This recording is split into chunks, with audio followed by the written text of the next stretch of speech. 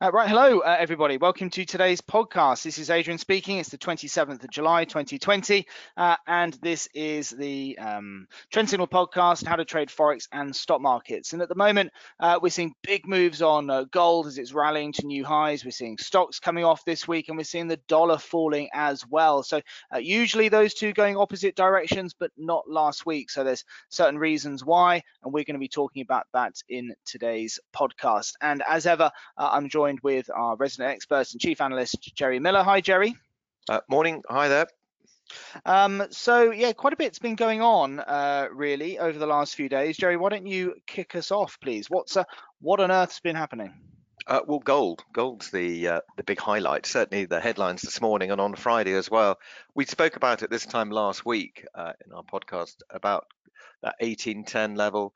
It's sort of been banging into it, and well, just the idea obviously being that when it breaches it, you'll see it sort of rally significantly. And the reason why, it's not because we had a particular bullish view on gold, but when the market reaches an all-time high, and 1810 wasn't though, but it's very much in clear air, and you have to go back a long way to see gold at these levels. You're talking about 2011, and now we breached the 2011 highs. There's nothing for anyone to sort of attach their sort of charts to, as it were. So when we're making new highs, that you've just got psychological numbers to aim at, sort of 1950 and obviously 2000 a psychological number, and it just looks like it could get there tomorrow or today. And, yeah, it does a bit, doesn't it? And that 1810 level, we sort of banged into it about 6 or 7 days in a row almost, and so closure just above that level would have really seen a bit of a breakout, and that's really what's happened. So why is gold rising though, Jerry? Do you want to just explain that to our listeners? Yeah, it's quite an interesting argument going on. Normally, you would say that gold is a safe haven play, but when you look at equities and you're thinking, well, hang on a second, equities. I mean, I know they fell on Thursday and Friday, but generally they're pretty high, pretty solid, and that's what we refer to as risk on, where people are putting their money to work. They're not thinking about how they can protect it and put it in some sort of safe haven like gold. But actually, gold also reflects a certain sort of level of global angst. So what it's doing is it's looking at sort of global macro events that are causing a bit of concern. And I think certainly gold traders have been focusing on the rising tensions between the US and China. Do you remember last week, at the end of last week, the US announced the closure of the Chinese consulate in Houston, and that's because of allegations of some skullduggery, etc. But then China announced over the weekend, in a bit of a sort of tit-for-tat move, the closure of the US consulate in I think it's pronounced Chengdu, and it's just simmering. It's just carrying on and on and on, and it's and after a while, a lot of other countries are starting to be a little bit concerned about China and its sort of ways of doing business, and cornering certain markets, strategic markets. And I think with the pandemic, there is this concern that countries have to be able to cope for themselves and not rely on global marketplace. There's a certain amount of sort of looking inwards now, and I'm not suggesting the UK or Europe are following any sort of isolationist policy, but it's for purely practical reasons. We've got to be a little bit careful, haven't we? So certainly global angst, certainly that sort of has been a big driver. But the dollar, look at the dollar. There's been some amazing moves there. Yeah, absolutely. Not just gold, but the euro and everything, hasn't it? It's been really moving. Yeah. Well, certainly the euro against the dollar, even sterling against the dollar. Poor old lowly sterling, that's keeping pretty good track of the euro against the dollar. So the dollar is losing ground significantly now, Adrian. And we talked about it last week.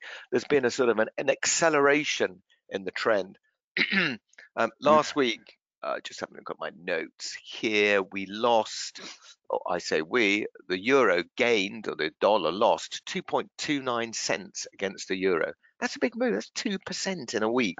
And I know 2%, people think 2%, what's that? That's nothing. Look at gold, look at crude oil sometimes, look at indices. But in currencies, that's a big move. Sterling over 2 cents, $2.28. Yeah, Sorry, 2 cents, 2.2 cents. I apologize. That's 1.8%. That's a big move.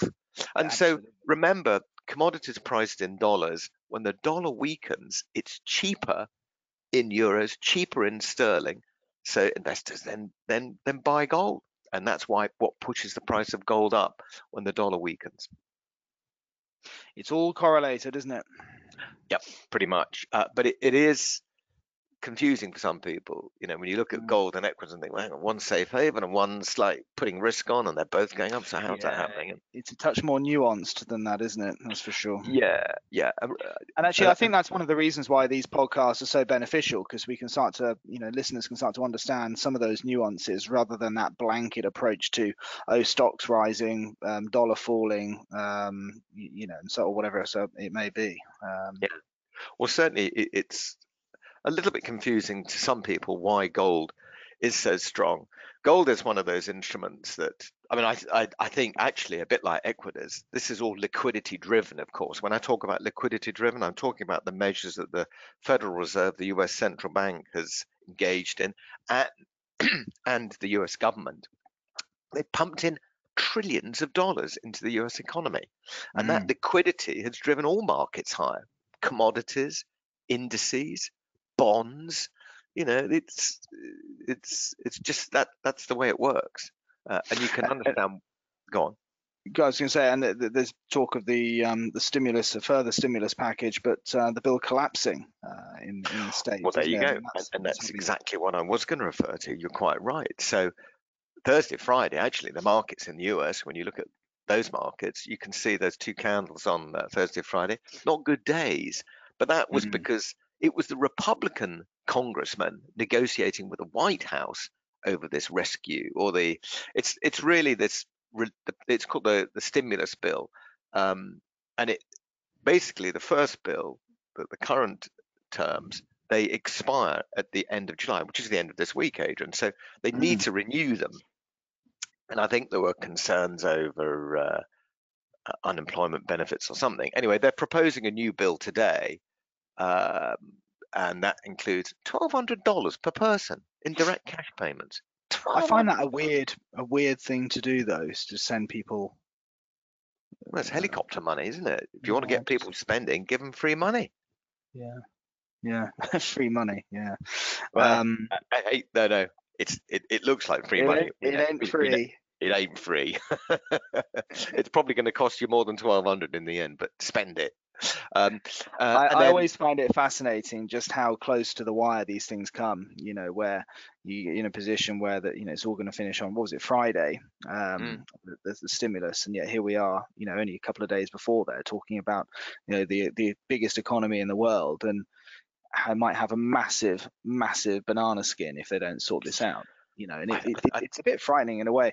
I don't know if you remember I heard the term fiscal cliff again today, which probably hadn't heard. Remember the fiscal standoff? I don't know, it's probably 3 or 4, 5 years ago, mm, where we didn't get non-farm payroll data that particular month. I think it was mm, October. I don't know, probably 2015 or something, mm. because there was no money to pay the staff to actually collate the data in the first place. Well, that's because the Congress didn't Fine. pass a rise in the debt Oh, ceiling. So absolutely. basically, But they had to furlough all of the government employees whilst they waited for more money. I mean, it's weird, isn't it? It's like a third world problem for the strongest economy in the world, the biggest economy in the world. yeah, absolutely, it's frightening. A very delicate, isn't it? At times, you Yeah. wonder. Yeah. Um, So okay, that's anything else gold. to cover off on before we talk about the main movers? That's pretty much it, really. Yeah, that's pretty much it. Yeah. Okay. So just before we talk about the main movers, I do want to just quickly reference we've got a few events coming up this week. So if you like the podcast and you want to hear more about Trend Signal as an educator and how we teach traders, home traders, to trade more effectively, we've got 3 live events going on this week, and you'd be absolutely welcome to book a free place at one of these events, and we'll teach you one of our favorite trading strategies. It's called the Sniper Strategy. We can apply it to FX, indices, and commodities. We can trade from just 20 minutes a day using very 3 very simple rules to identify fantastic turning points in the market. And if you'd like to learn those 3 simple rules, please come along to one of those events. Now, if you're watching us on YouTube or on our website, you can see the link on screen, but I'll read it out for those listening to us, bit.ly/learnts. So bit.ly/learnts. Get yourself booked in for one of our free events this week, and we'll teach you one of our favorite trading strategies to help you to take on these markets. But Jerry, let's just go back a little bit, and let's just talk about the sort of the review of last week. You know, what were the movers, what were the shakers? So stocks, you mentioned, were down a bit last week. Yeah, they were. Well, it's really not much though. I mean, the market that suffered the most was probably the FTSE. In fact, it's interesting. You know, people say, you know, Brexit, the UK economy has been hit the hardest, and actually, to a certain extent, it has done. The sort of reliance on the service industry. We're very much a consumer-driven economy, and so with the sort of collapse in consumer spending, it's been quite a hard road. But the FTSE, yeah, down 2.6%. That's about 160 odd points. Yeah.